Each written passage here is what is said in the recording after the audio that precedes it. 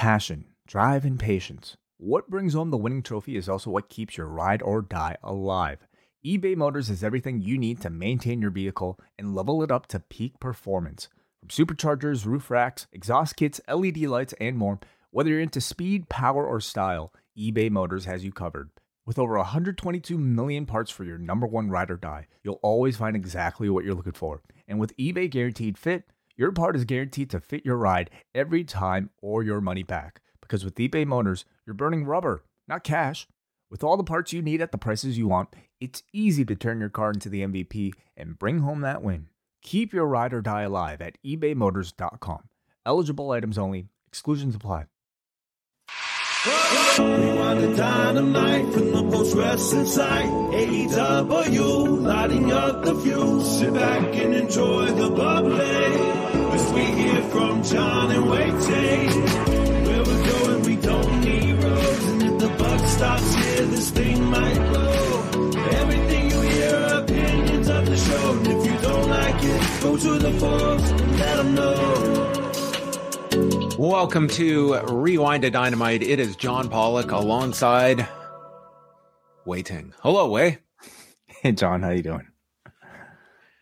I am looking forward to another wonderful night of chatter. How are you? I'm doing great. Sorry, I know you're frozen, aren't you? People who listen to this will have no idea, but I've just been dealing with like the worst video issues. So every time we start, and it's always temporarily frozen. So anyway, hopefully this catches up and it'll all work out. And people who are listening, again, you won't be any the wiser.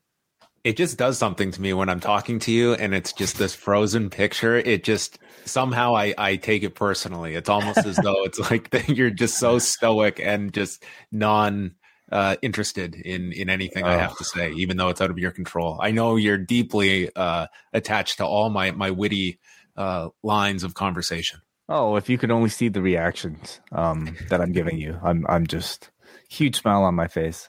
Very happy to be The images are like updating, so it's like now you're smiling. Oh no. At least you're here. You haven't fallen out yet, so that's good. I like that it's not me that's on this. I feel less pressure when it's you, not me. But we have lots to discuss tonight. We have Dynamite featuring open mic night at the beginning of the show and an unannounced main event from Pittsburgh. We will get into all of that. You are more than welcome to get in on the chat by sending in your super chats and feedback that we will get to at the end of the show.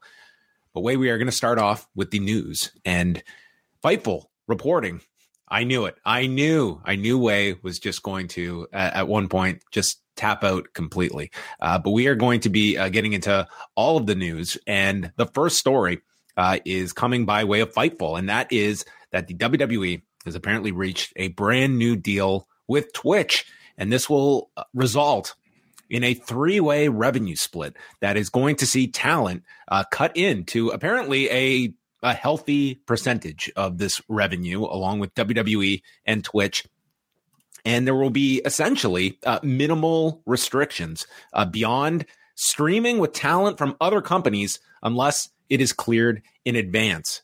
Now, if you go back several years to 2020, that is when the edict came down that main roster talent would be unable to continue their Twitch streams. And this was a sore spot among many main roster performers. You have to remember, this is still during the pandemic, and it became a release for a lot of these talents to have that kind of interaction. But on top of it, these were extremely highly revenue generating outfits for the company to be able to be out there on Twitch and to be able to have that revenue. And when that was taken away, we got a glimpse into the kind of money that is out there for a lot of these talents and bringing about the debate among independent contractors and what WWE has a stake in when it comes to their performers that are able to go out and whether it is streaming using their character names, their real names. This was definitely a blow at the time. So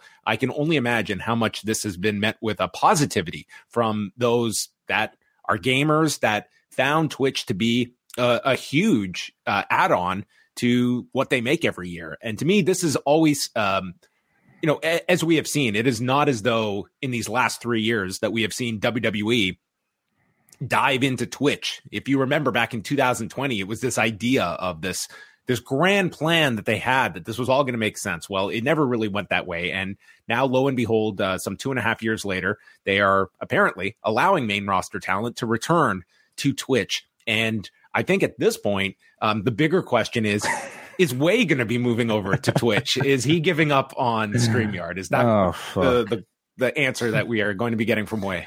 Well, we'll see. Regardless of whether or not I'm allowed, I feel like I feel like I don't know how I feel. Maybe I'm better off not being not streaming at all. But I've been here this entire time, John, and that was a great summation of this story. And I'm surprised it took this long for them to, get this all through. I mean, clearly there's money to be made by everybody involved here.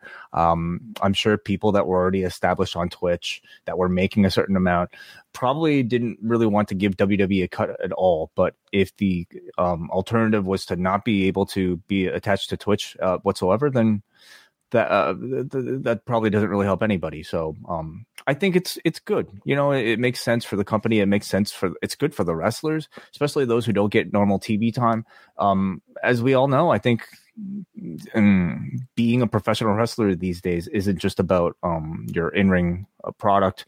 It's not just about how good of a promo you are. It's how engaged can you make your audience outside of the hours the very limited hours that you get on television. And I think this will really help, especially a lot of the undercard wrestlers. Number one, I think will greatly improve the morale. And I would say overall, I think you have probably had over these last 9 or 10 months, a pretty stronger morale among your locker room. But nevertheless, this is a kind of deal where you're allowing your talent to do this. They are going to make more money on the side. And it's essentially it's nothing out of your, out of your wallet that you are seeing these talents being able to benefit from this. It is, certainly you can argue how much WWE would feel they are owed in all of this, but to me, it's a rather small amount in the grand scheme of things for WWE, and it's just a benefit to your locker room. I think this is a relatively easy choice to make, and one that I'm sure is going to be received very, very well from those it directly involves. Now, on that note, we will continue on, and John Wall Street, which is kind of an analysis outlet that looks at a lot of major companies, publicly traded companies.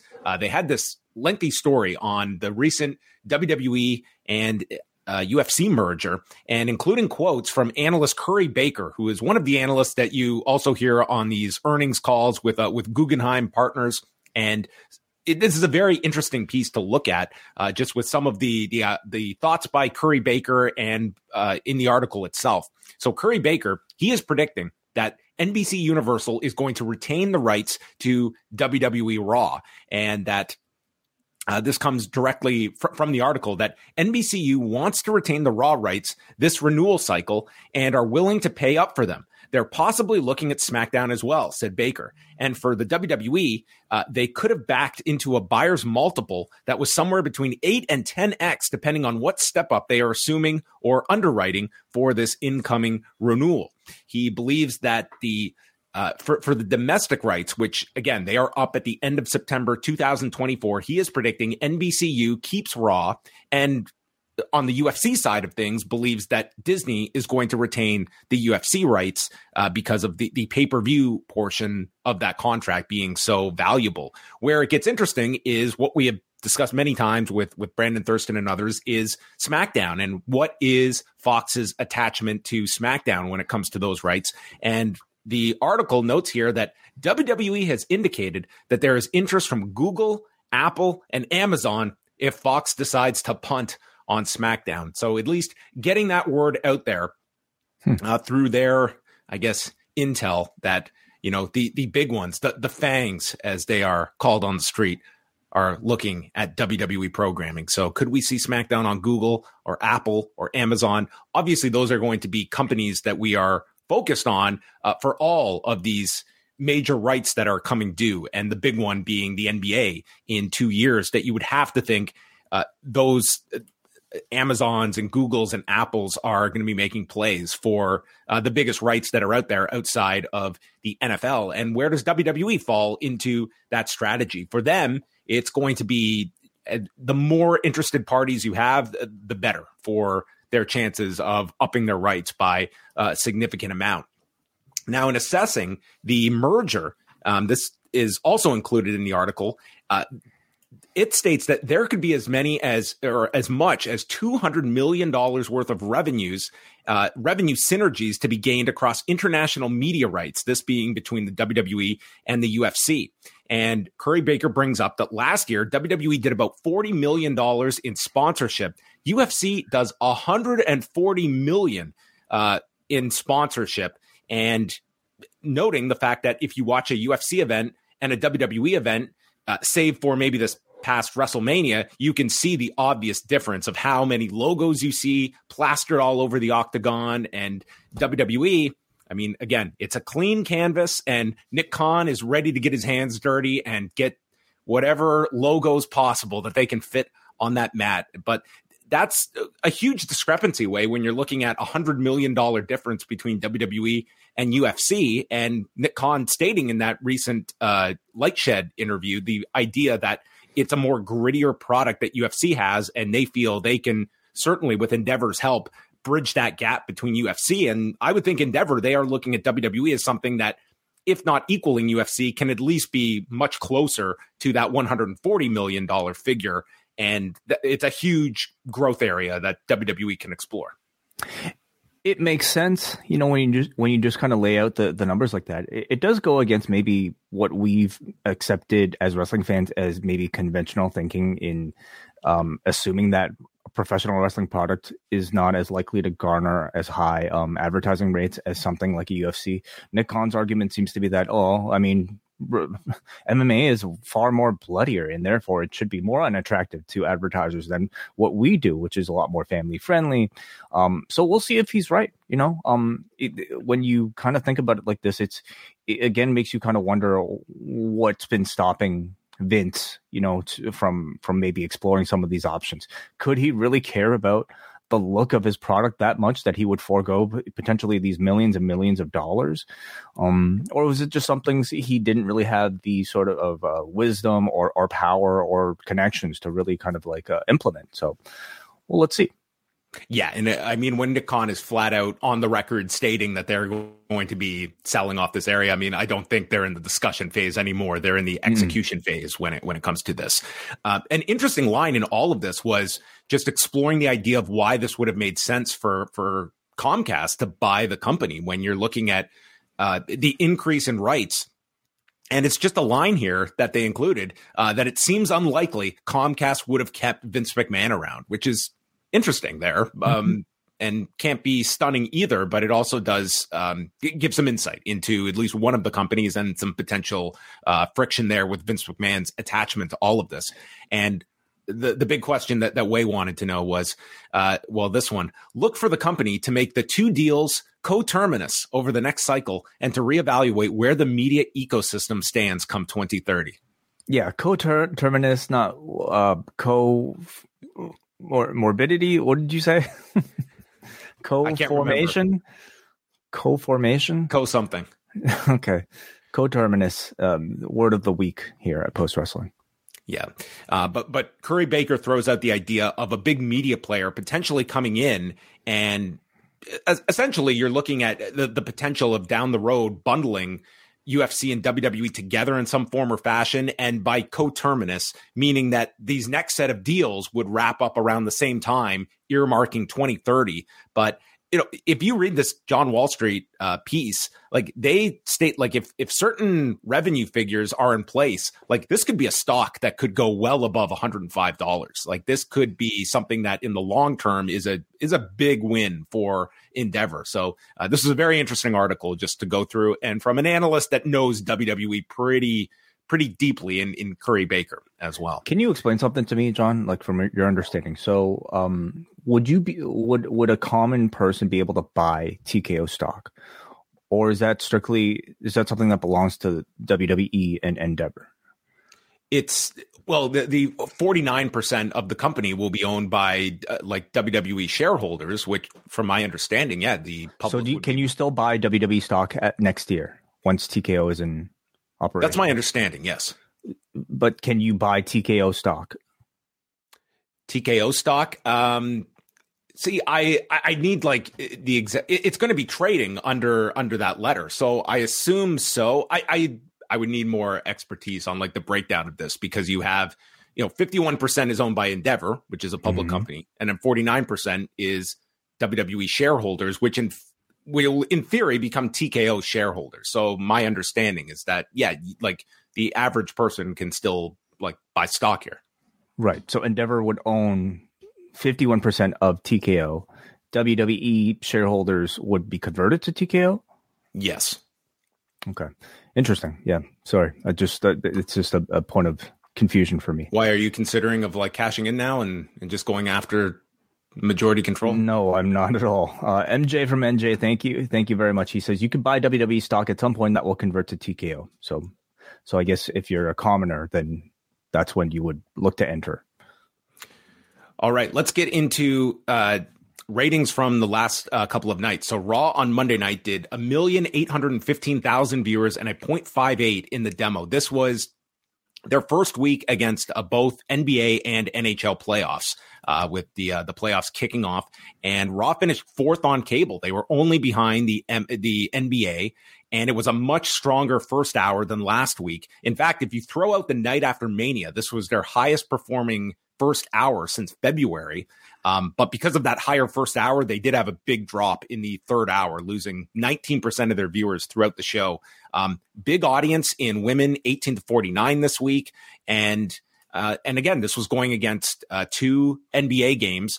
The big takeaway from this is that if you look at exactly 1 year ago, when they had the same, in fact, they actually had easier competition a year ago, because they went against two NBA games and there weren't any NHL playoff games. But this year, and this is, remember, factoring in, there are fewer homes with cable when you're comparing to last year. But this year, they are up 10% in viewers. They were up 22% in 18 to 49 from the same week last year. And they were up 37% in 18 to 34. So these are numbers that in theory should be down because of less cable homes. On top of it, you had two NHL playoff games that you did not have to contend with last year. So I look at that, looking at the comparisons year to year, they held up extremely well. And I would state that this is only the first week. And as the playoffs go deeper, you're going to have, heavier competition. But at least for this week, I think it held up really, really well. And we're going to see if this hot streak that WWE is on can somewhat mitigate the usual loss we see in the spring when they're up against the playoffs until the middle of June.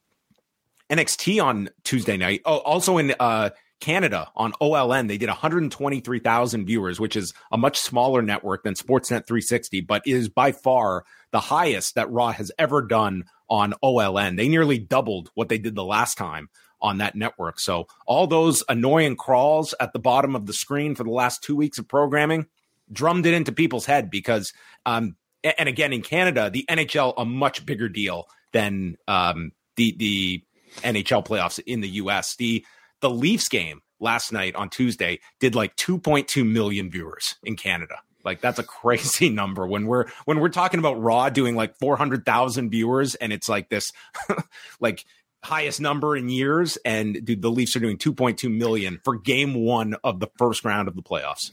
A number almost as crazy as the score of that particular game. Well, it was about that. I tuned into the game, and when the Lightning scored within about 13 seconds, like, same old Leafs, always the reliable Leafs. 7-3, they lost. Yeah, that was the end score. So anyway, game two tomorrow night.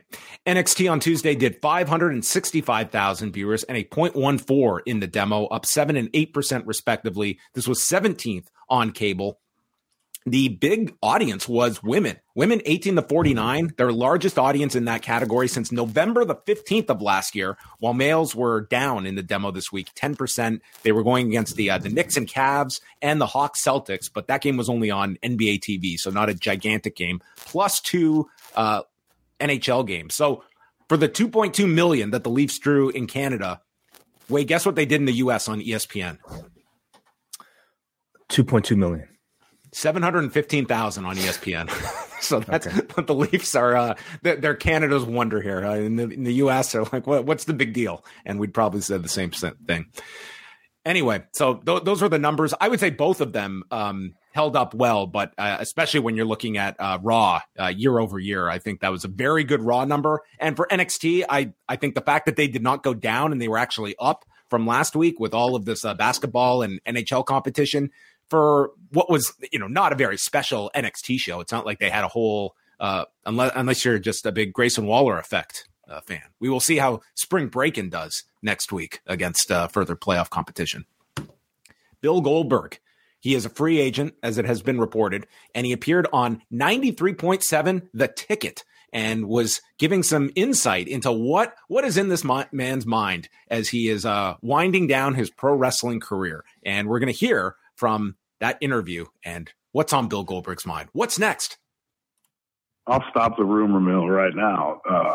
The reason why these rumors are out there is because Vince McMahon and I had a handshake understanding that, after the Roman Reigns match, I would have a proper retirement match. And, that hasn't come to fruition through them. And so therefore, nobody puts a stamp on my career.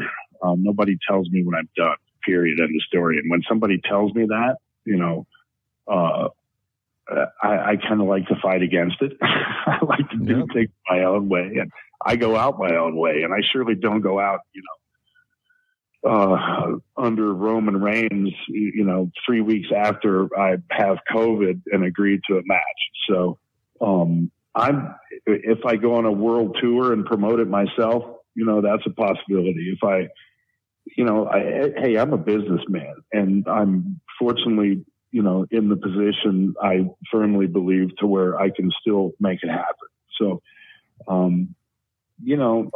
at the end of the day, like I said, I do believe that my character deserves a proper send off. And, until that happens, man, I don't believe I'm hanging them up, so anything and everything is an option. And like I say, I'm very much leaning towards promoting it myself and doing a four city world tour. So, let the rumor mill start up after that. Well, to Bill Goldberg, the businessman, I'm going to give this free advice that doing a 4-city tour and going the live event route yourself, please don't do it. Does not. Why not? I don't think. First of all, if you're fronting all the money, like granted, maybe he's got some giant sponsors behind him. I just do not see a appetite for just the amount of money you will sink into that I just don't feel you will have a viable market for that kind of a venture. Do we have any numbers on how the Ric Flair last match did? The attendance we do, and it did do very well SummerSlam weekend. So that is an outlier that you have, certainly. 4 cities though, could you have taken the Ric Flair final match into 4 different markets? Do you think that there would have been? I don't think 4 is that ambitious, especially like Flair. I actually would have said yes, depending on maybe the caliber and roster of opponents. Like I think 4 for Goldberg. Goldberg is not as big as Ric Flair. Is there the appetite? I mean, I do question it myself. Are there the opponents on the indie scene? Yeah, I think there are. There are plenty of options. Bill Goldberg and Jimmy Lloyd. Bill Goldberg and anybody, John, is like, a pretty interesting, like, Bill Goldberg and PCO, like you name it. It's like, they're all weird matches that I kind of want to see. So, I mean, whatever, like taking out of this clip. Or you could just lower like whatever your expectation is. Like he is not going to get the WWE level of money with an AEW, but I think he's not getting Saudi money anywhere. Well, he's not getting Saudi money from WWE, I would think, at this point. I don't think they're spending a crazy amount right now. That's one of the more interesting aspects of this entire thing is like, clearly, like WWE has, and Vince especially has, wanted to use Goldberg several times throughout the years. What's stopping them from re-upping that similar deal and just even giving him this one more match, which is what this guy seems to be wanting? Is it more of now? And that's what I would be angling for if I'm Goldberg, like doing an interview. This very much felt like what Hogan would do back in his time when it was coming WrestleMania time, and he would go out and he would talk about doing his own tour, his own thing. He got there kind of with the XWF, but it was always kind of playing, one side against the other. And whether it was getting an offer from TNA or to get a better offer at WWE, like to me, Goldberg, I would think like a WWE doing a retirement match, or AEW that wants a Hook to do a Goldberg retirement match. I think that there would be value there, as opposed to this guy taking. Are you actually suggesting Hook, or are you just saying? Well, sure. Hook and Goldberg, yeah, that sounds awesome. Actually, no, it would have to be Gage against Hook. Yes, of course. We'd have to, work in the transition to Gage Goldberg at some point. But I mean, Tony Khan has explicitly said that he's been paying attention to Goldberg's free agency. And to me, this almost, maybe it sounds like it's Goldberg trying to give himself some leverage by saying, if I don't go with you, Tony Khan, if you don't give me a great offer, I could do this myself. Obviously sending a similar message to WWE. But the fact that we're spending this much time talking about him suggests that there's at least plenty of interest in seeing a final Goldberg run. Yeah, I just think you would want to attach yourself where the money is guaranteed. Like, we're talking about an industry that is much less of a live event industry for a reason. And, you do bring up the Ric Flair one. That was a successful show.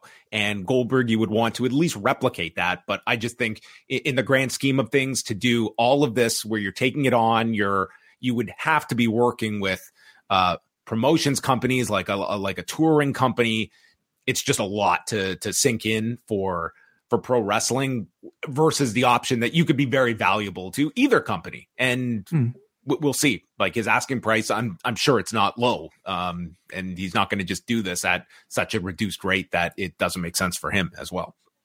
Last thing to bring up is that this Sunday, it is the Stardom All-Star Grand Queendom pay-per-view. And we have a fantastic preview up on the site with Bruce Lord and Karen Peterson going match by match, previewing it. You can watch it right now on the YouTube channel and on the free Post Wrestling feed. This was a great show. I really thought if you guys haven't had a chance to watch it yet, we specifically wanted to put this out there because this is, if you're going to be interested in Stardom and jumping on, this appears to be a great jumping on point. So what else is on the card? Do you want to go through it? Well, the match that I think is going to have a lot of interest is Mercedes Moné and Mayu Iwatani, who are having their match for the IWGP Women's title. And I guess the question will be if Mercedes loses the title, what that means. If she wins the title, obviously that would mean she's doing at least one more date for Stardom / New Japan. Yeah. At this point, she could still lose the title and still do one more date, but maybe it's more attractive with her having the championship. So I guess we'll find out. But how would you assess the Mercedes experiment? It's been okay. I don't think they've really fully taken advantage of what is the goal? What was her goal? Okay, so you can argue they didn't really use her for Wrestle Kingdom. There was hype around her her appearance, but they never really kind of advertised it, right? So what did they use her for? Which they should have. Yeah, they should have. They used her for the LA show, right? The San Jose show. San Jose show. Which did sell out after, it was only what, 3,000 people? Less than that. Less than 3,000. That's hardly, I would say, game changing, I would say, for, New Japan Pro Wrestling. A lot of it is going to be this show. And if this match brings a whole lot of new pay-per-view buyers or down the road Stardom world, certainly I'm this was not Chris Jericho going to New Japan in terms of what this meant from the Stardom side of things. I think it has brought some attention to Stardom, but it hasn't felt to me like it has been an industry shaking move that has taken Stardom to these grand heights. But I also kind of want to reserve judgment to see what kind of level of interest this show on Sunday has. So much has been geared towards this April 23rd show.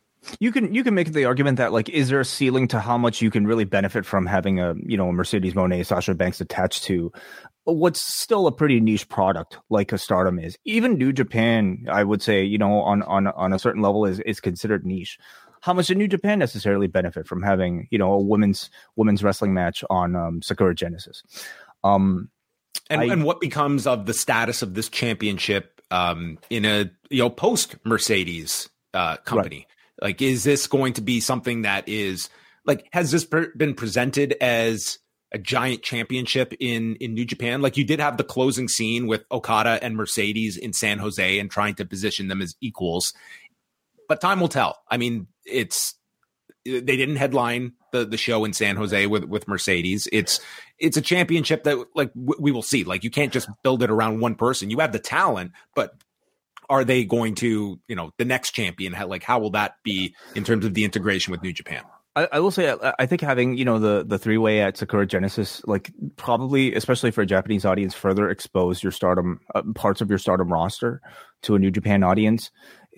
But man, that's only it's only 2 matches so far. So if I was New Japan, I would definitely seek to extend this deal with Monet and then really try to, just advertise the shit out of it. One of the big things I spoke to Karen about was just how it's really odd how they don't announce how you can order the Stardom pay-per-view until the Thursday. That to me is really strange. But I don't know, maybe there's just a different pay-per-view system, I guess, there. You don't like the mystery of how am I going to watch this show and having to wait until the end? No. Yeah. Well, that's coming up on Sunday, and you can go watch the whole preview. It's an hour-long discussion of all the matches at the Stardom pay-per-view, and then Bruce and Karen are back on Sunday with a review of the card, and that will be available exclusively to Post Wrestling Cafe members. And we are going to be coming back, myself and Wei, on Thursday with our big review of All Wheels Wrestling, the pilot, the one and done of TNA's offshoot, starring Schwag D and RPM.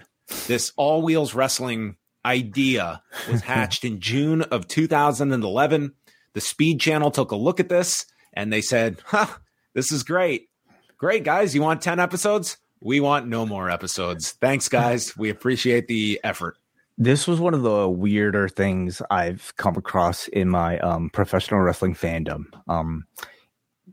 If you thought we were onto something by talking about F1, having some F1 conversations on a professional wrestling podcast, well, this wrestling product is for you. All Wheels Wrestling. Did you ever think how motorsports and professional wrestling would be promoted and combined as one? Have you ever thought up at night? Yeah. Have you ever thought about what NASCAR driver, I think he's a NASCAR driver, Kyle Petty, Kyle Petty, sorry. What strategy he could possibly give to a professional wrestler so that he could earn the top points and get to pole position. It's one of the weirdest things I've seen, and it was absolutely wonderful to talk about. So that's coming out tomorrow in the Post Wrestling Cafe. So check all of that out.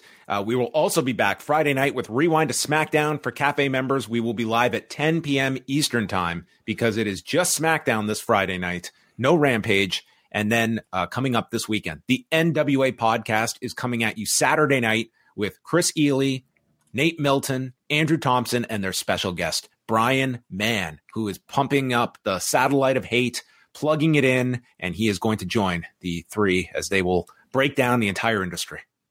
Yeah. Always good to catch up with those guys once a month. So I'm looking forward to that. Live here at youtube.com/postwrestling. So check that out Saturday night, and then WrestleNomics Radio coming up this Sunday. Now we are going to get into Dynamite from the Peterson Event Center in Pittsburgh, Pennsylvania. A really hot crowd for the majority of this show. A lot of it built around Britt Baker, but it was not as though they were just here for Britt Baker. I thought this was one of the better crowds we have had in some time for AEW. That it was typical that weekly we would get these super hot crowds, but they're a bit more spaced out now. But this was a great crowd. Agreed. Yeah, they said it really good all night. So to open things up, Jack Perry comes down and is immediately interrupted by Sammy Guevara and then Darby Allin. So 3 of the 4 pillars are in the ring, and it is time for each of them to have their mic time. Darby says he's known Sammy the longest and likes him the most, but that Guevara is the least qualified to fight for the title because he is seen as a follower. Whereas him and Sting, they are equals. It's not the Sting Appreciation Society. Guevara became TNT champion on his own, and he thinks that Jericho is holding Guevara back. And if you have a problem with that, you can come confront us about that. Jack Perry, he then refers to, if that's your name, what's your name this week? Jungle Jack. He says that you worked the least out of all of us. You were part of the California clique coming in here while I was living in my car when you got signed, and I was jealous. But then I saw what you were all about, and I wasn't intimidated by you at all. It's now Jack Perry's turn, and he brings up the face paint that Darby wears and seeing kids in the crowd with the face paint and asks if they really know what Darby Allin is like. You're antisocial? You're unfriendly? And wait for it. Cover your ears, kids. You're rude. You rude. Well, nobody likes somebody like that. Come on. And it says to anyone who doesn't view him, he's rude to anyone that Darby doesn't believe is cool. And this is your backup. You are here because you couldn't make it as a skateboarder. Mm-hmm. Stuff was getting heated. So Perry then turns to Guevara and calls him a dirtbag, but he respects Guevara because what you see is what you get. He puts his life on the line out here, but you're still a scumbag piece of shit. Guevara tells Perry, you're just like MJF, both handpicked to be here. Back at Double or Nothing, the first one, I was on the pre-show watching Bret Hart come out for a match between MJF and you. How dare you be booked on a pay-per-view? And Darby wasn't on the last pay-per-view, but who was? You and MJF. To me, all I was getting from this is like, okay, Jungle Boy is like a bigger star. And this was the argument. Like, if you hadn't been booked on the last pay-per-view, you'd have cred with us. But because of your success on these pay-per-views, can't applaud you. He says, he goes on and says that Darby gave him hope here in this company because he kept losing and losing, but then he was the first pillar to win a title and break the glass ceiling that they want to put on us. But Guevara did it 3 times better, winning the TNT title those many times. And him and Darby, they try to outdo each other with their stunts. And now it's Darby's time to watch me become AEW champion. And Jack Perry gets the last word in saying, I'm going to do it for everyone that supported me since day one. Mm-hmm. You did not like this, I thought this went. Look, I liked the idea of this in that these are 3 guys that they have been only getting extended microphone time of late. Mm-hmm. Number one, I don't think your audience loves the opening like promo style that brings them back to something that was a criticism of WWE at a time. Number 2 was I thought especially Jack Perry was very uncomfortable talking for this amount of time. And if you're going to do a 10-minute promo segment, it's got to be incredible. And I know that you have to give guys opportunities to grow, but in the moment, I feel like this did struggle for the 10 minutes or so that it lasted. And when you have MJF come out at the end, it sort of shows you the level that these 3 are clearly not at yet. Right. But this entire program is to, hopefully be able to bring those guys up to an MJF level. I like this, dude. Like I enjoyed it. And I'm not somebody who feels like AEW can't have the opening speaking segment. If anything, I feel like they should do it more because I think you have a lot of guys who are incredible wrestlers, but who haven't really been able to establish character. And I think it's something that AEW needs. I could see maybe people being turned off because it's something WWE does, but I think some things WWE does are right. And I don't think AEW should just shy away because the other company I'm not saying like don't do it, but I think that it has to deliver in a really spectacular way. And I don't think for Dynamite, for your first show, it's like you've just, to me, you've got to have an incredible 10 minutes. I mean, I don't know if this was necessarily incredible, but I felt it delivered. We've seen each of them have their confrontation with MJF. all the heat at this point has been put on MJF, and now we establish the grudges that each of them have with each other because we're going to go to those individual matches. I thought they almost all of found pretty convincing reasons of why somebody would dislike somebody else, especially when you had the baby faces go after each other. Darby resenting Perry for being signed before he was, while he was still living in his car. Perry calling Darby out because of, his failed dreams of being a skateboarder and professional wrestling being his backup plan. And even Perry professing his respect for Sammy over Darby. I feel like these are things that... Wasn't he going to be a filmmaker? And then he dropped out of school when they wanted him to change his... So this is maybe his third plan. He's probably going to be at a lot of things. Yeah, maybe plan number 3. So I thought they effectively put in some shades of gray here, and I effectively kind of drove interest in some of these individual matches. Of the 3, Sammy has, I think, the best delivery of them all. Perry, yes, he's absolutely the least developed on the microphone of the 4 of them. And I think that's no secret. He's kind of mentioned that himself in his promo. But he's shown improvement, and hopefully at some point he will get to the level of the others. Darby, to me, though, is probably the most complete and most marketable character of the 3 of them right now. So, well, please continue with the rest of the segment. Well, MJF comes out and the place goes nuts for him. And he comes out, and just to solidify that they're not behind him, he insults Britt Baker. And he spoke with Tony Khan, and Tony Khan has come up with the Pillars tournament. Tony Khan has come up with a tournament to decide who is going to be the challenger at Double or Nothing. So one of the 3 will get a bye, and that person is going to be Darby Allin, who he chooses from a hat.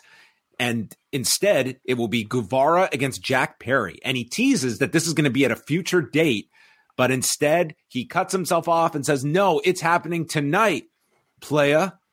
And it is a very rare, unannounced main event that is going to happen tonight, with the winner facing Darby next week in Florida. And then he tells Mike Mansouri to play his music and get out of here. Mm-hmm. Yeah, unusual for AEW. Maybe a bit of a last minute type of booking decision. Obviously Tony Khan could have just went online, could have tweeted out, "Hey, we're gonna have a tournament for the such and such, and it's all gonna culminate in Double or Nothing. And by the way, Darby Allin gets a bye." He could have put all of this into 230 characters or however long a tweet is. But hashtag AEW Dynamite. Yeah, they chose to do it on TV, which I think is the better way to present it.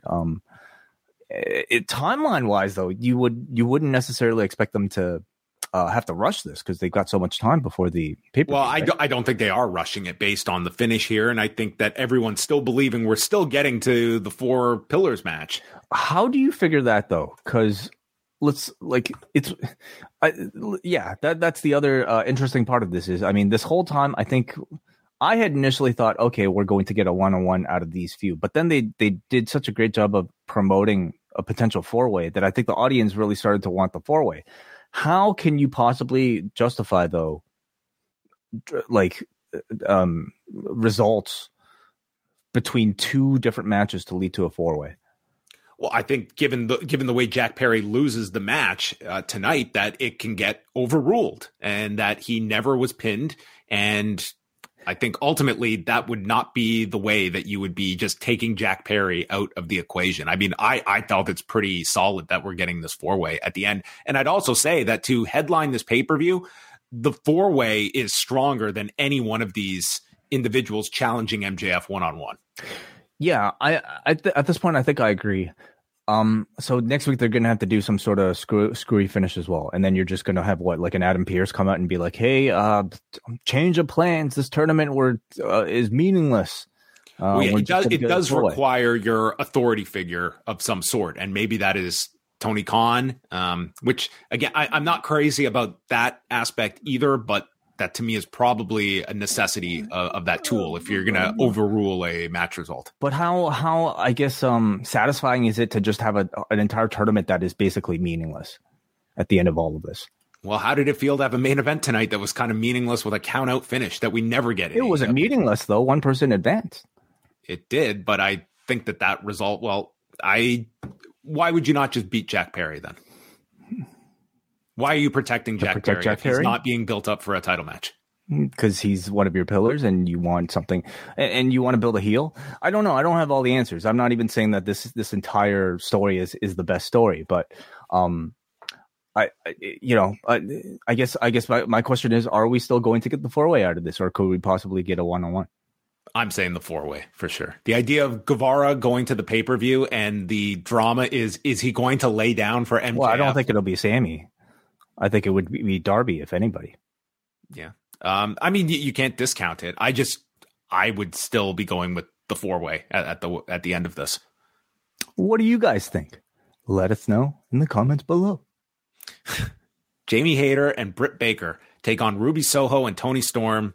Britt Baker comes out to a thunderous reaction. Her parents are in the front row, which Saraya is getting into their face and trying to tear the terrible towel out. Dude, Britt Baker's mom had the grip of Danny Hodge here on this towel. Did you see Saraya trying to rip it out? And she was not going to let go of this towel. Probably limited edition. You know, I mean, where do you think the lockjaw comes from? Yeah, huh? This was the deadlock that she had on this grip. So Saraya is getting involved, tripping up Hayter from the floor.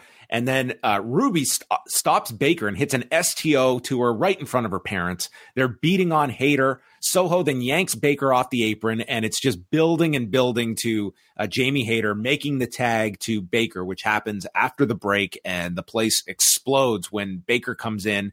There's a hip attack to Baker, and then a belt shot, followed by the Storm Zero for a big near fall as Baker kicks out. Then they attack Hayter's shoulder, running her into the steps, and a Panama Sunrise is hit to Soho for another big near fall.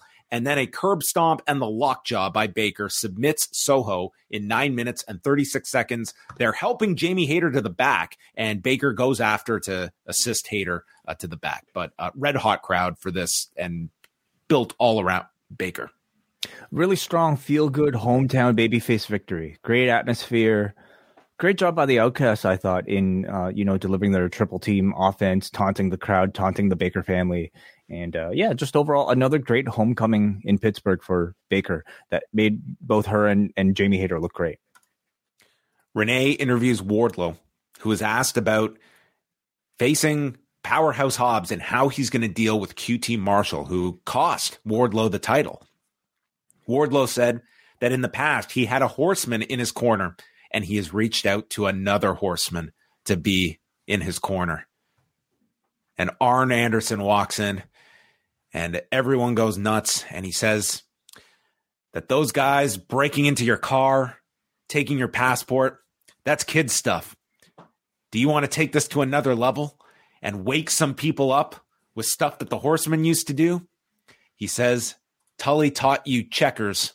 Well, tonight we're going to play some chess. Ooh. And Arn, tremendous promo. God, like you hear this and you wonder, like, well, where has Arn Anderson been for like the past year? You know, however long he's been off of like a main program. He sounded great here. You know, this was like dialogue straight, like that sounded like it was out of a movie. I like the pairing a lot. You know, Wardlow clearly needs somebody to help him amplify his presence. He needs a bit of a refresher, a bit of a reboot of whatever he's got going on. And I think Arn is a perfect choice. You have the Tully connection, of course, but I mean, Arn Anderson, I think, is a much better fit even because, especially as a babyface, you know, you have Arn who's not being utilized at all, who could just, I mean, one of the best talkers in the company, I'm sure, if he could be utilized. The pairing with Cody, I think, was not like, it was kind of a waste of Arn, but Wardlow is a guy who needs a mouthpiece. And so I'm hoping we see plenty of Arn and his Glock in the weeks to come. Yes, we would get a Glock appearance later. This post-wrestling podcast is brought to you by NerdWallet's Smart Money Podcast. Financial literacy can be daunting, but it's one of the most valuable things you can equip yourself with. On NerdWallet's Smart Money Podcast, their trusted financial journalists offer easily digestible, conversational discussions on topics like balancing your portfolio. If you think an ETF is one of Cena's 5 moves of doom, this show might be for you. Planning for your tax bills this April, so you don't have to worry about a visit from Erwin R. Shyster. And putting away more money for retirement, because unlike most wrestlers at the end of their careers, most of us should only plan on retiring once. Listen to NerdWallet's Smart Money Podcast on your favorite podcast app. Future you Well, thank you. The Elite come out. Kenny says these have been some of the hardest weeks due to the BCC. And he's got these images burned in his brain of the screwdriver in the top turnbuckle that he wished he could have plunged into Jon Moxley's face. And they call out the BCC. They want to squash the beef. And Bryan Danielson appears on the screen and explains how do you guys get interview time and have nothing to say? I'll tell you, you're amateurs. And this is all a ploy to distract the Elite as the BCC jump them from behind, and we have a big brawl all around the ring, including Matt Jackson with his partially torn biceps, delivering the Northern Lights to Yuta in succession on the floor. We've got a bulldog choke by Moxley, and then Omega jerseys Moxley. Yuta then takes the chair to Matt's injured arm, attacking it. Nick is trying to save him, and Castagnoli hits him with a gut-wrench bomb, and then a Death Rider to Omega is hit. Danielson then comes out, calls them amateurs, except for Omega, who he thought would be a professional. And Don Callis makes his return, coming out with a chair. He spots the BCC, turns around, runs to the back. And Danielson says that Omega had more potential than anyone, but doesn't live up to it, and therefore needs to be gone. He pulls out the screwdriver, and the best catchphrase in pro wrestling at the moment, "This house needs to be fixed," as he holds up the screwdriver and is about to do a renovation on Kenny Omega's face when Callis brings out Konosuke Takeshita to save Omega, clears the ring, hits a blue thunder bomb to Yuta, and the Elite stand tall after this lengthy segment. Well, I thought this was a great segment. Finally paid off the Takeshita Callis program, creating, I think, a really wonderful scenario to justify Takeshita's inclusion now into the Elite and presumably either Blood and Guts or Anarchy in the Arena. The way Callis seemed to play it off by the end still kind of left his allegiances very much in doubt, like he was still up to something with all of this. And at this point, maybe you kind of wonder what that is. Is he simply wanting to remove Kenny from the Elite so that he could pair him with the Takeshita?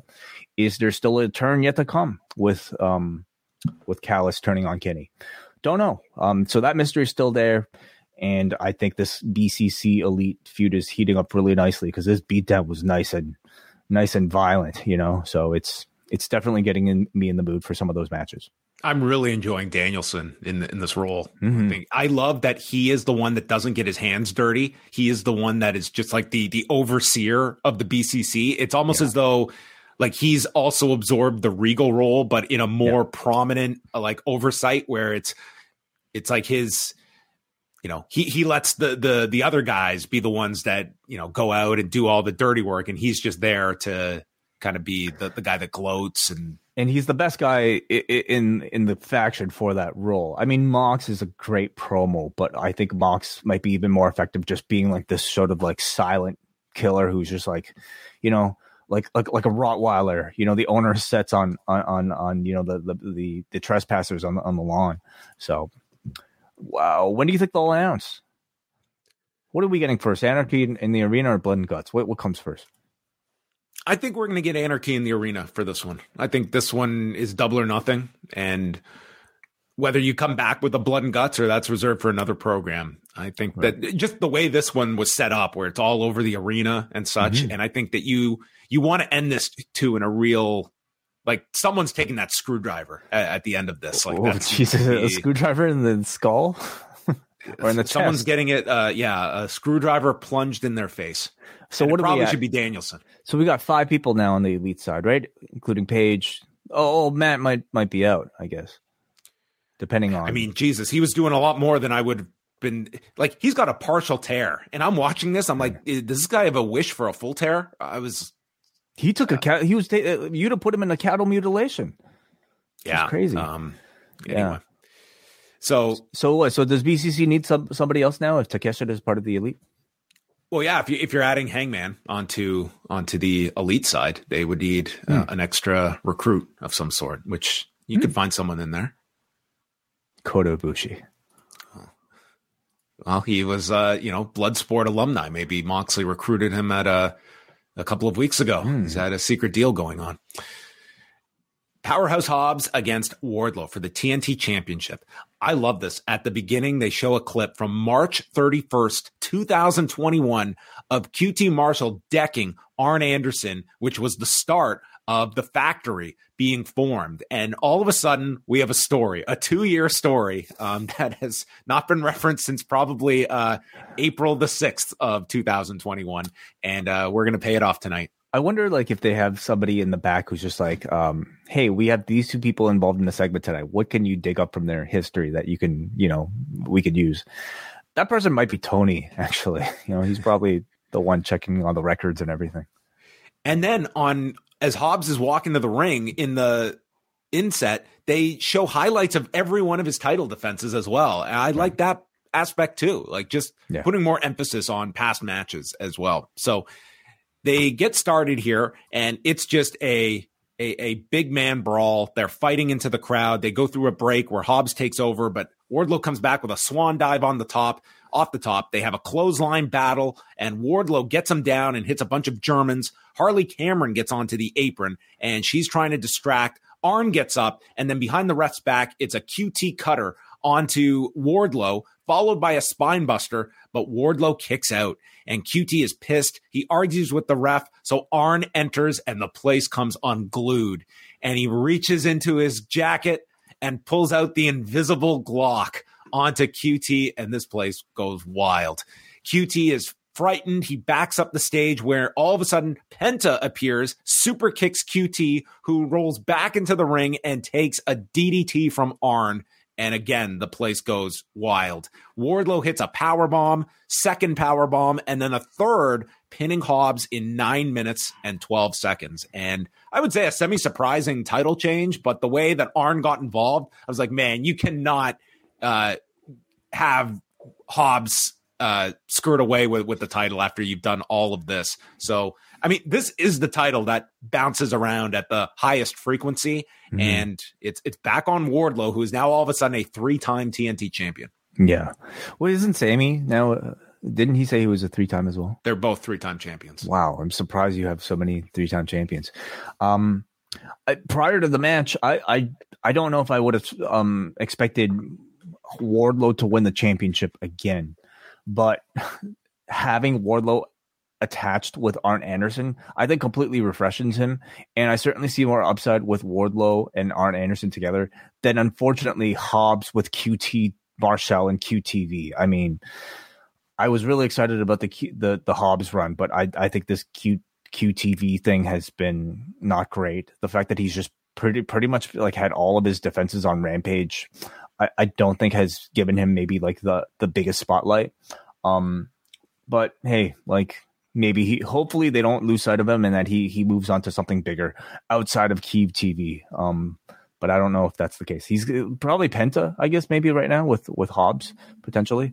So match I thought was just okay. A lot of heavyweight brawling, but really accentuated by a really nice crowd reaction to Wardlow, who they explained had a long independent wrestling history with Pittsburgh.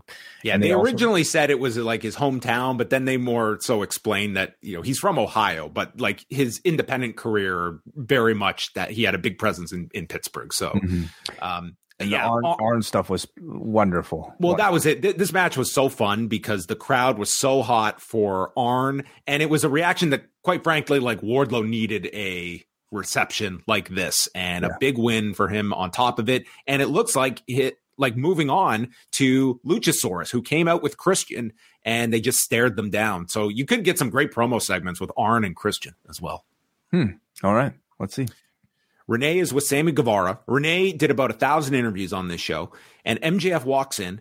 Guevara explains they're not friends, so what do you want? And MJF explains, we got off on the wrong foot in the inner circle. He offers Guevara a guaranteed spot at Double or Nothing, but he has to lay down, and Guevara just has no interest in this and turns him down and says, I'm going to beat Jack Perry, I'm going to beat Darby, and then I'm beating you for the title. And MJF brings up how the odds are against him, and he will guarantee him a spot at the pay-per-view while also giving him a blank check. So Sammy Guevara writes down his price, and MJF is blown away by whatever he wrote on it. But they agree, and they don't just shake on it. They hug on it, and therefore they have an alliance. Yes. So he's going to pay him to lose at the pay-per-view, and he's going to help him get to the finals. So, I mean, it's a move that firmly puts Sammy back into the heel side of things after, maybe glimpses of like a babyface side of Sammy Guevara, even to the point where you might feel a bit of sympathy for him for things that he said. But this firmly plants him back on the heel side. I don't like any sort of like paying off or contracts, like types of things in my professional wrestling. For me, it just turns it all into. I thought you loved contract drama. I think it just all makes it a bit much of a cartoon and takes away from what I think, especially on the AEW main event scene, should be more so presented as like a realistic sporting type of I don't know, product. But it gives you a storyline, gives you a clear babyface and a heel to cheer for in these upcoming matches. Yeah, we're not at the culmination of this story yet to set up the pay-per-view, but I've really been enjoying the way they built them up, the way they've just been winning their matches. Their segments have been strong. Mm-hmm. Tonight was a big detour for me on this. It just felt so counter to what they have been building. But again, you also have 6 weeks to go, and I guess the idea to play this out over a couple of weeks before you get to whatever the destination is going to be. Commander against Jay White, who's got Juice Robinson in his corner. Bullet Club Gold represented here in Pittsburgh. And Sean Spears is sitting in the crowd and giving scores as the moves are hit. So we are right back to 2015 NXT. Well, it's something, you know. It literally is something, yeah. Hey, man, if it gets him on TV, like the man hasn't been on TV in a very long time. So, well, Commander was out here just doing a million things. He did this springboard with a Greco-Roman knuckle lock, spinning off the rope, does multiple jumps into a Rana, and this crowd is just insane here, getting behind him. Then we see a moonsault. Commander lands on his feet on the floor and gets dumped onto the edge. And during the break, White is delivering chops, and Spears holds up a 4, then a 6. And Commander then super kicks him to the floor and does the rope walk into the twisting dive. Spears gives that a 10. And then a rope walk shooting star, but it's a delayed cover, and they're trying to explain he landed on the knees. And then a springboard Phoenix splash for another 2 count. The Blade Runner gets blocked, and then it's Commander on his back, hyperextending the arm, which is turned into a sleeper suplex, with Jay following with the Blade Runner to win in 10 minutes and 45 seconds. Spears gives this performance by Jay White a 5, but Tony Khan gave it a 10 because afterwards he announced that Commander is all elite. Oh, interesting. Wow. Okay. Yes. Interesting. Did you know he's off the Demand Lucha show next week? They said it's a travel issue next week, which interesting. So he's done with AAA, I guess you can go back and forth, right? Well, he was with a smaller group in Mexico, and I don't know like how the whole deal worked, but it was like a smaller company in Mexico. But yeah, he's going to have a pretty significant presence now. Well, he certainly earned it, over these past few weeks. So congratulations to him. The match itself was kind of interesting. Like this was an interesting, totally different styles. Yeah, interesting first match for Jay White, because I don't know the last time I don't know if I've ever seen Jay White work like a luchador, at least of this sort of like purely lucha level, like a Commander. And it was like, it wasn't a spectacular match. Like it was from Commander's offense, but I think Jay White is like the most anti sort of like spectacular wrestler ever, and I don't mean that as a insult. Like I think he's great because he's very grounded, and I think his style is a lot more like psychological, and not necessarily as like immediately fan friendly as like a Commander would be. So the result was like, I think, a more realistic lucha style, but coming out of the match, I can't really say like this was what about you, John? I'm curious. What did you think of the match? Was it one that by the end you would recommend? I thought it was a great showcase of Commander. I thought that Jay White, he came out, and I think this Bullet Club Gold story or this gimmick is I just think it's such an albatross to be Bullet Club related at this point, but man, Jay White came out. He had a lot of presence about him, and I thought he really stood out here as pretty much playing Commander's base. And I do feel like this guy could be like the whole appeal of Jay White was just, figuring out all of these ways towards the Blade Runner. And it's a very effective way to structure a match, but it's going to depend on your audience kind of gravitating towards that. So I enjoyed this. I wouldn't say it was like a blow-away great match, but I thought overall, both guys had a really nice showing in all of this. And you do have a program moving forward with Jay White. It's Commander that I hope is not one that it's sort of like the fancy new toy, and then he signed and then is a guy that you see here and there, or it's like a de-emphasized. I feel bad. We say this every time. Well, that's it. It's like you don't want another Action Andretti. Yeah, or Dralistico, or like just name them, John. Like that, it's inevitable. Okay, unless the guy can it shouldn't be happening when we could very well be in a space where Sunday is the only day they're not putting out a show. Like, we should have time for everybody. Yeah, we'll see. I certainly hope the best. It was an interesting choice. Like, I'm not sold on like using Jay White this way. Like, this is very firmly a mid card like role for him. Being involved with like a Juice Robinson and Ricky Starks, who's on the ascent, but like I would say Jay White has enough cachet that he can move in higher. Ricky Starks was on the ascent, but man, he got de-emphasized. Like, since that, it's been over a month since the Jericho match at the pay-per-view. And what has he done in the last 6 weeks? And that's a lifetime in this company. And having Sean Spears attached to this again, like, I think the wrestling could be fun, but really with Sean Spears, you're talking about somebody who's really kind of starting from the bottom again. And is that really where you want to insert and introduce somebody like a Jay White, who again doesn't have the most like fan friendly immediate style, but is a wonderful main event player, especially on the microphone, especially like when he's in there in these long 30-minute matches against guys studying their counters to their finishes and everything. Is this the best feud for him? Hey man, let's see how it continues, I guess. Well, Juice attacks Sean Spears, who is sitting in the front row, and Jay White joins in. So it's 2-on-1 when Ricky Starks runs down, spearing Juice, but Jay White bails, and they're going up the ramp. So those are sort of your directions here. Ricky checking on Sean Spears as well as Commander. Renee interviews FTR, but before she can interview him, or the two of them, she alerts them to an attack from earlier in the day where we see the varsity athletes and the makeup of the Trust Busters, whatever the latest iteration it's of the them varsity athletes plus Slim J, I guess. Rolls off the tongue. Oh, because what is it? Weren't Ari and Slim J were Trust Busters. Right. But Ari somehow joined the varsity club? Yeah. Varsity athletes? Whatever. They were attacking Mark Briscoe. So FTR, they had like mental telepathy here. They knew exactly where Mark Briscoe was. They run to a room. No. Renee pointed out the room. They just happened to be doing the interview right across from the room. Okay.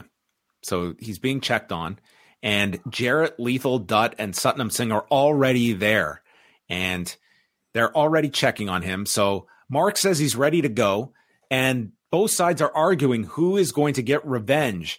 And Briscoe decides, I want you two, referring to Dax and Cash, to team with Jeff and RPM and go after my assailants. And that is what we are going to get on Rampage. So we did this weird 8-man last time on Rampage, and they're going to do it again this week with sort of this odd, like partners that don't quite function having to work together. Can they get along? Let's find out. I think this is one that's interesting. I mean, these are like at least in story, the people that are closest to Mark Briscoe. Between Jay Lethal, we had RPM and Swag D here. That's it. I know. With the mastermind behind it all, and Jeff Jarrett. That's it. Yeah. With FTR. So let's see how this turns out. I think Mark Briscoe, like his charisma is just incredible, even in a little segment like this. Just how is he not Human Cyclone? Mark Briscoe. The Briscoe brothers, what car would they be? What's racing style would they be? Probably a pickup. Yeah, pickup. Okay. Chris Jericho and Adam Cole come out, and Adam Cole's mother is in the front row. So the parents were getting some nice comps at this show. Mm-hmm. Cole says he studied and idolized Jericho. Even his catchphrase was inspired by Jericho. Read Jericho's first book when he was in high school and wanted to be just like Chris Jericho. So he respects Chris Jericho a lot. Jericho thinks for a minute and tells Cole, well, I have absolutely zero respect for you. You're an arrogant SOB. You interrupted my celebration. Cole comes back and calls him a jagoff. And the crowd starts chanting this. And Cole asks, who is the real Chris Jericho? The egomaniac that uses the JAS to win all his matches? Or the GOAT, one of the best to ever do it? I think the real Chris Jericho is an insecure, fickle, stupid idiot who's also rude. Jericho says, I am not a jagoff. So we will be getting merchandise and probably a trademark within hours. It's a Pittsburgh thing, right? Is it a Pittsburgh thing? I've heard that term. Chiefly used in Western Pennsylvania, stupid, irritating, or contemptible person. Why is that so specific to Pittsburgh? I'm not sure. I think it's a sports thing, probably. Okay. Well, Cole does not impress Jericho, he says. And Cole, you shouldn't want to meet your hero or idol. Just walk away right now. Leave the ring that I've built. And they end up getting into a brawl. Cole's got the advantage when Daniel Garcia runs in. They're double teaming Cole when Britt Baker runs down, yanking Jericho off of Cole, and she slaps him. But then the Outcasts appear from underneath the ring, where I guess they've been since the opening match, just hanging out there. So. And they attack Baker, and this is all explained as a Jericho setup. Yeah. Told them to hide underneath the ring, I guess. Can you imagine this? Okay, let's say you were in the opening match and I came to you and said, hey, I'm going to insult someone that you're feuding with. And I'm so positive that that person's girlfriend is going to run down and try to save him. And just trust me. So stay under the ring for like an hour because I know this is going to happen. Here's a deck of cards. Like, man, a lot of things have to fall in place for this to happen. That's kind of true, yeah. Like what if Britt Baker ever came to Adam Cole's aid in any other instance over this last 2 years? I don't think so. But tonight was the night Jericho was ready for. What if Keith Lee showed up here? What were the Outcasts going to do? Then they'd be like, whoa, we weren't ready for this. This is Adam Cole's best friend, Keith Lee. I would have been much more worried about Keith Lee. Huh. So Baker gets attacked by the Outcast, and they handcuffed Adam Cole to the bottom rope, and Garcia hands off a kendo stick to Jericho. Cole dares him, hit me with the kendo stick, but instead Jericho hands it off to Saraya, who starts beating Britt Baker with the stick. And we've got Cole yelling, Britt! And Baker's yelling, Austin! And they're screaming and screaming. Austin. And then yeah, because this was real. Yeah. This was real. This wasn't She planned. actually said Austin. She yelled Austin. God. Oh, my God. Okay. All right. And great. Cole's, I'm so sorry. I apologize. And the whole crowd starts chanting, piece of shit. Piece of shit. And this was our big hometown beatdown. Mm-hmm. What did you think of this segment, Way? It's very dramatic. I didn't really like it, John. I think the Tommy Dreamer, handcuff type of thing is kind of cliche at this point. So if you're going to do it, it better be pretty damn good. I think outside of the swerve where instead of, Jericho attacking Cole, it became the Outcast attacking Britt. I thought that was well done. But man, outside of it, I didn't think it was nearly as well executed as like some of the other instances we've seen of this sort of angle in the past. Predominantly Sammy and the Bloodline with Kevin Owens. That was not that long ago when they did it. And I thought in comparison, the blocking and the pacing of this one could have been a whole lot better. The director missed the most significant moment here where Jericho handed the kendo stick to Saraya. That to me was like, one of the key sort of moments here. That's the whole plan clicking of this is this is the old the mafia code that we don't come for you, we come for your loved ones. Sure. Yeah. I thought at times the mics were unfortunately a little too hot in moments. So you could hear Jericho tell Austin, hit me, hit me, hit me. I also thought the trash talking between Cole and Jericho also felt a little bit generic to me without any real basis of rivalry. We had Cole establish that he has tremendous respect for Jericho, but nothing really from Jericho to suggest that he would actually have this level of hatred for an Adam Cole beyond you came out and checked on Keith Lee. Like what, how am I supposed to son of a bitch? Like, what am I supposed to take from that? Why am I supposed to believe that you dislike this person that much because he checked on Keith Lee? Right. And for that level of like pretty cold trash talk to just suddenly escalate to blows felt very much to me like they were just fighting each other because this was like a wrestling show. I thought the Outcast and Baker benefited greatly from like having this sort of like high profile I like the mini alliance that you had, and it totally made sense. Like they have common enemies and a goal here. I did it during the actual attack part. I thought Jericho played it really well, and you can't deny that this crowd, I mean, they ate this up. I mean, it was the most desired reaction, but I thought like some of the acting, like it was a little like, it was a lot over the top from like Cole. Yeah. I don't think he's a very good babyface. Like at least he's still working on it.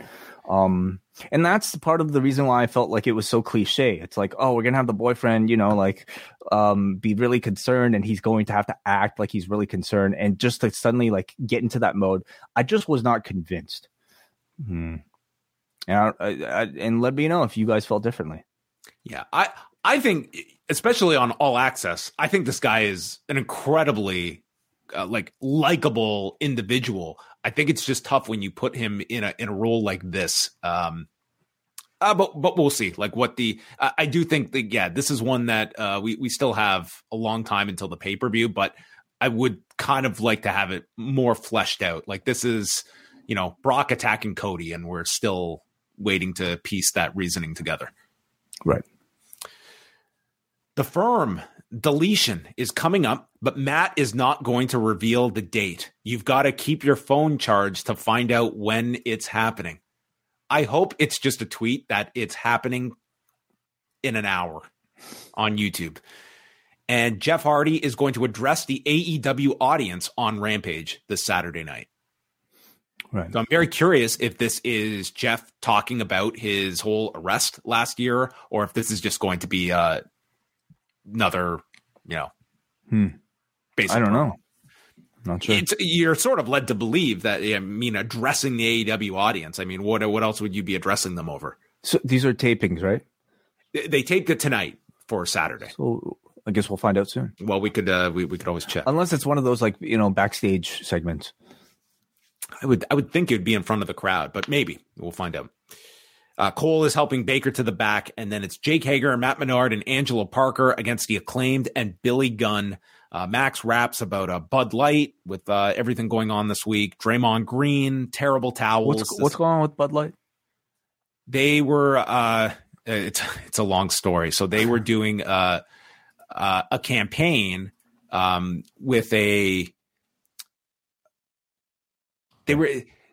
I'm trying to remember, there's various companies, because Jack Daniels was involved in this. Essentially, they were using like a transgendered spokesperson or something like that. I haven't seen what exactly the ad was, but this got people boycotting Bud Light and Jack Daniels.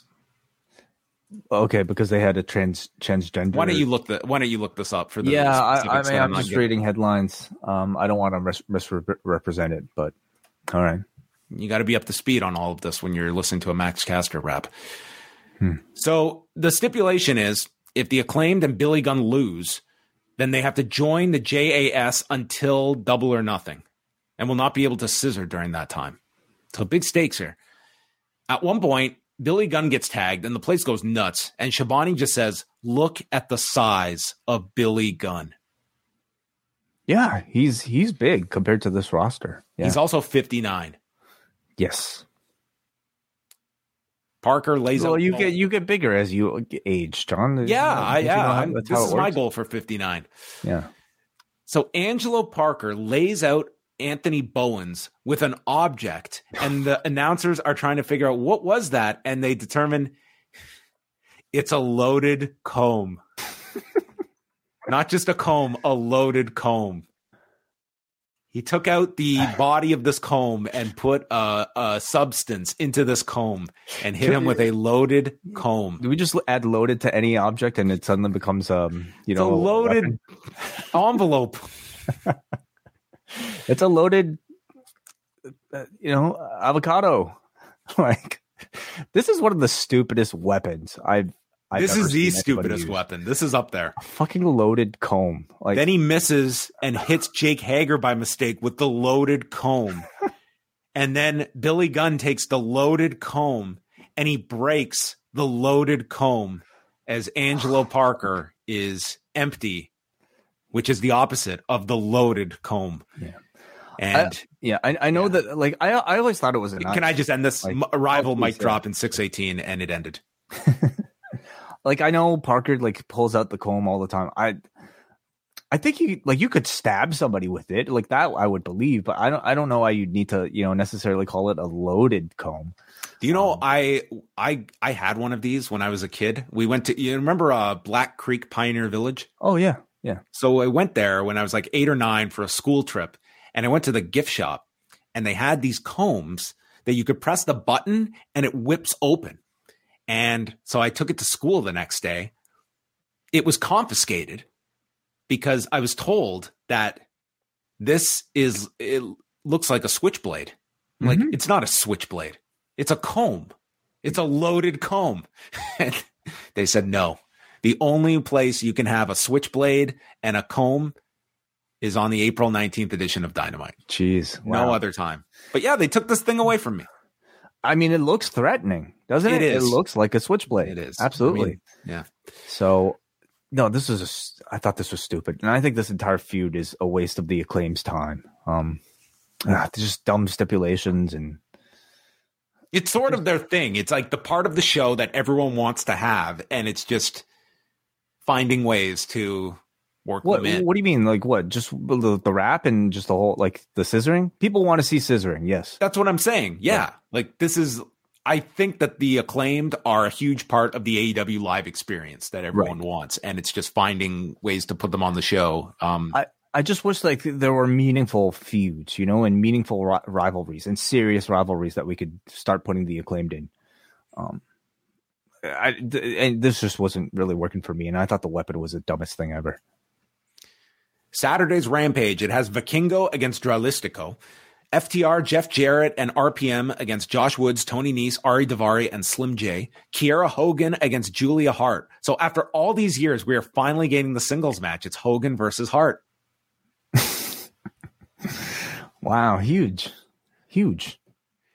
Jon Moxley against Christopher Daniels. Jade Cargill will speak, and the Hardys will speak with Hook and Cassidy. A lot of speaking. As is usually the case. Do you know one of the segments tonight was FTR speaks? Yes, and they ended up not speaking. Well, because they got caught up with Mark Briscoe. I mean, words did come out of their mouth. Technically, yeah. Yeah, we did hear from them. Yeah. And next Wednesday, it will be Darby Allin against the winner of the main event, and they're doing Jade Cargill and Taya Valkyrie for the TBS title. Mm-hmm. Could be a big month for the husband and wife after John Hennigan won his boxing debut this past weekend. Mm-hmm. Yeah, huge. Was it content something? I don't know. Content, like content creators boxing? Too, something like that. It was just a bunch of influencers and content creators and John Hennigan having fights. Sammy Guevara and Jack Perry is the main event. They did some insane stuff in this match. So they're battling on the edge of the apron. MJF is watching in the back. Darby is in the rafters. There is a one-man Spanish fly by Sammy Guevara off the apron to the floor. They fight in the crowd during the break, and then Jungle Boy hits an apron bomb and then a Canadian Destroyer off the top to Sammy Guevara. Then Guevara lifts up Perry and rotates him, and he drops him straight down. This was like a shoot brainbuster, and Perry just comes straight down, and Taz is freaking out. He doesn't know how Jack Perry is moving after this. This looks scary as hell. It did, yeah, pretty high angle. But, I mean, one of those that probably looked worse than hopefully it felt, because he wrestled like normal completely after. He tries for the GTH. It's countered into a Poison Rana. Guevara hits his own Poison Rana, and the crowd is applauding both men as they're down. Guevara gets to the rope out of the snare trap, and then there's a leaping drop kick by Guevara to Jungle Boy, who is on the turnbuckle, and Jack Perry leaps off the turnbuckle, crashes to the timekeeper's table, and pretty much just like lands near the edge of it. So this doesn't break, but this looked like the nastiest fall as he landed on this thing. And the count starts. Guevara is trying to get the count out victory. And then as he's getting up there, Jack Perry is starting to get to his feet, and Guevara grabs the referee. And with the referee's back turned, MJF appears and nails Perry with the Dynamite Diamond Ring. And Jack Perry is counted out in 11 minutes and 39 seconds. The show ends with MJF and Guevara celebrating together. Darby Allin shakes his head, and it is Sammy Guevara against Darby Allin next Wednesday.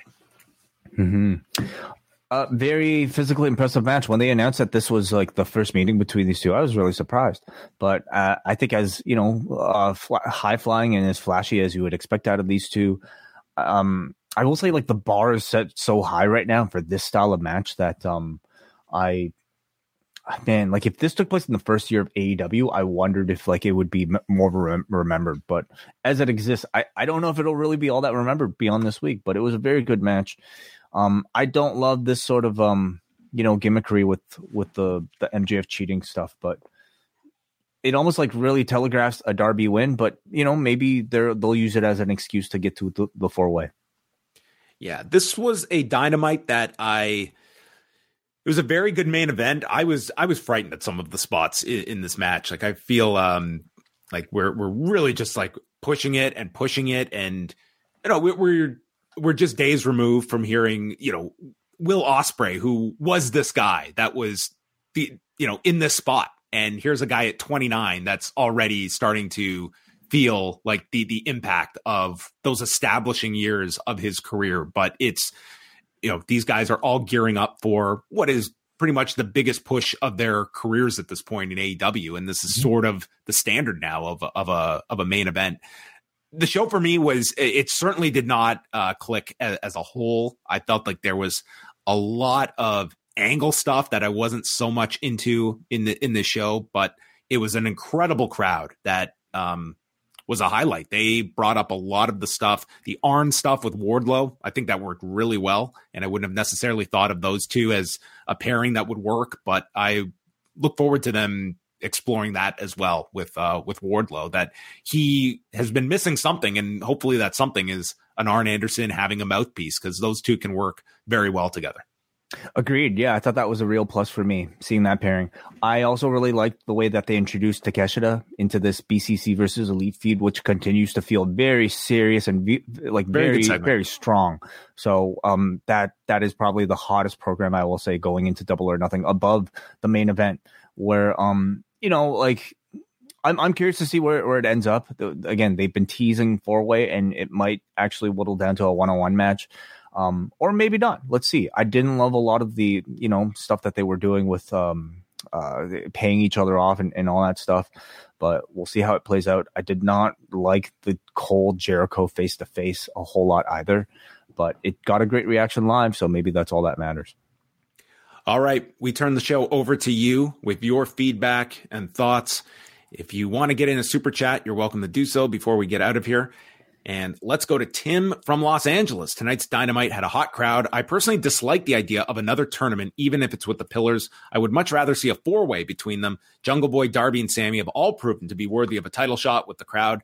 being most behind Darby. I can definitely see him holding the championship within the next 2 years. Having Jungle Boy getting screwed in his match with Sammy could mean that Darby gets screwed next week, and then we get the announcement that MJF will be defending the championship against all three pillars after the match next week or the following. I definitely feel like Callis and Takeshita are going to turn on the Elite and possibly end up with the BCC. I feel like a Spears-Jay White feud could be red hot. Commander had another great showing, especially with someone in Jay White whose style is completely different from his. And Commander's, it was a smart idea to have the JAS and Outcast join forces, but makes you wonder where Keith Lee and Jamie Hayter were during the beatdown. I don't know. Maybe they'll explain it. Maybe he wasn't there. Maybe Keith Lee and Jamie Hayter were getting a sneak preview of next week's All Access, and they were watching in the back. Possibly, yeah. I don't know if I see Takeshita turning on Callis. Sorry. I don't know if I see Takeshita turning on the Elite. I could see Takeshita turning on Callis, and somehow Callis, being sort of the guy manipulating everybody, but ultimately ending with nobody coming out of this. There are a bunch of interesting directions where you can go with that. Let's go to our super chat who says from Jake, who sends $2 to say, "Go Oilers, go!" All right, are they doing well? No clue. Thanks, Jake. Let's go to Brian, who sends $5 to say, "Congrats on the CN Tower climb. Do you think Jericho ever accidentally poked himself with his spiky jacket?" Hopefully not. I don't think that it's that easy to poke yourself. Would you rather get hit with a spike off his jacket or a comb? I'll take the jacket because it's far less stupid.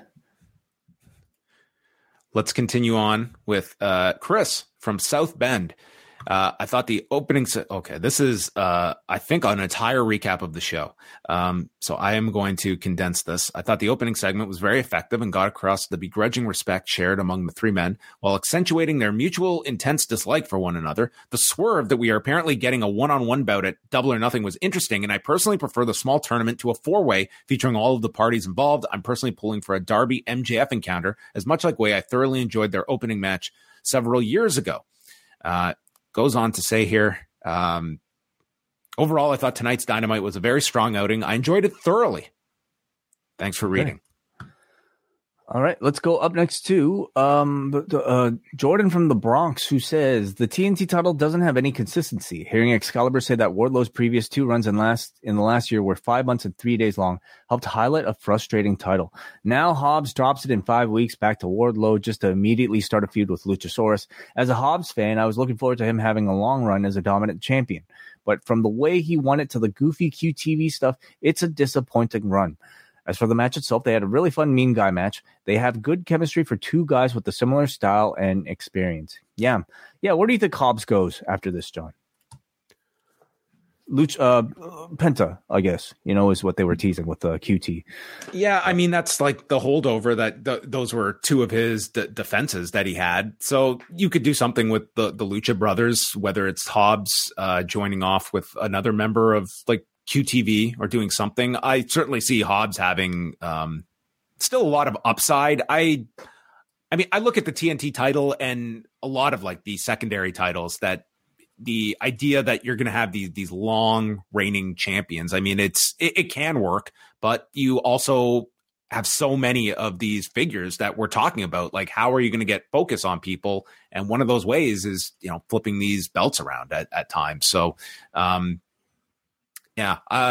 follow-up is always key. And we have seen that, this is a cycle where sometimes you are featured and then you become, background for several months. And that's going to happen in this company. And it could happen to Hobbs. It's possible.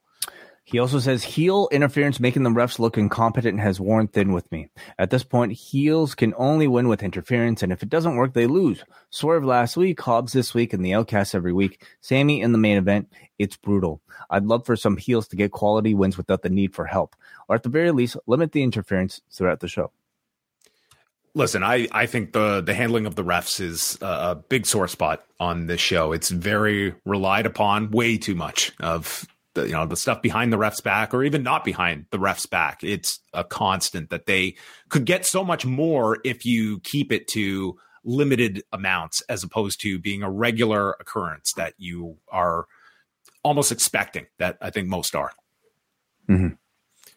Next, we go to Steve Grows Weed. I wasn't happy that Ruby Soho had turned heel originally. I take all that back. She's been on Dynamite every week in the top women's storyline. Instead of working dark, they had one of the best women's matches I've seen on Dynamite, plus a part in the Jericho segment. Huge boost to her career. Smart move. And it's his big day tomorrow. He notes. All right, let's go to Zubin, who says, still so happy to be able to leave feedback to a Dynamite. I'm just so happy to be able to leave feedback. Okay, I've just recently reclaimed my Wednesdays, having completed my grad diploma last week. Well, congratulations to you. Congratulations. That's awesome. Anyway, entertaining show tonight. The BCC Elite segment perhaps being one of my favorites of the year. Danielson's smug heel work right now is some of my favorite in the business. I was stoked to see Takeshita getting something more substantial than a killer TV match. Thanks as always for the great coverage, and congrats on the climb this weekend. We go to Muggin. Making 3 of the 4 pillars face one another to get a world title shot reeks of every other feud MJF has had to date. I would like to think a 4-way is the end goal for Double or Nothing, but tonight's main event finish between Perry and Guevara does muddy the waters somewhat. The TNT title's booking continues to feel lackluster. It was nice to see Wardlow and Arn join forces. I hope the third go-around will be an earnest attempt of stability. Takeshita joining the Elite side in their feud with BCC is smart. Takeshita needs more wins. And finally, we got a Derek from Calgary who says, I'd love Takeshita joining the Elite side. The stuff with Cole and Jericho was great. Keith, where were you, brother? Great to see they've got Wardlow with a mouthpiece. Arn is a great choice. I wonder where Hobbs will go now. I had such high hopes for him until QT joined him. The first segment went about 12 minutes long, but felt like 20. I'm happy to see they're trying to give those 3 some mic time, but I was mostly anticipating MJF coming in and wrecking the crew in 16 bars. Darby's reaction to getting a bye was out of character. Regardless, fun show, and thanks again for all the great content post-team. All right. Well, thank you, everybody, for the feedback tonight and checking out Dynamite. We made it to the finish line. Oh, yeah, so many technical issues. Apologies if you're watching on video. Hopefully in audio wasn't too much of a hiccup, and thank you, John, especially for holding down the ship steering the ship or whatever you call it so well. Hopefully I won't have these issues tomorrow when I return with Jordan Goodman and Neil Flanagan at 3 p.m. Eastern Time here at youtube.com/postwrestling for the next edition of The Wellness Policy. We will be exploring mental health culture in pro wrestling with mental health professional and wrestling manager Carl Martin. Carl currently leads ongoing mental health support groups for pro wrestlers and others working in the industry. So this is a guest and a subject and tailor-made for The Wellness Policy. So hopefully you guys will tune in at 3 p.m. tomorrow on Thursday. And also on Thursday, on the Post Wrestling Cafe, Rewind Away, number 129, going through the pilot for All Wheels Wrestling. So 3 cafe shows coming up between that show, Rewind to SmackDown, and then Karen and Bruce on Sunday after the Stardom pay-per-view. So that's going to wrap it up for us. Tune into The Wellness Policy on Thursday, and that is it. Now my video is done.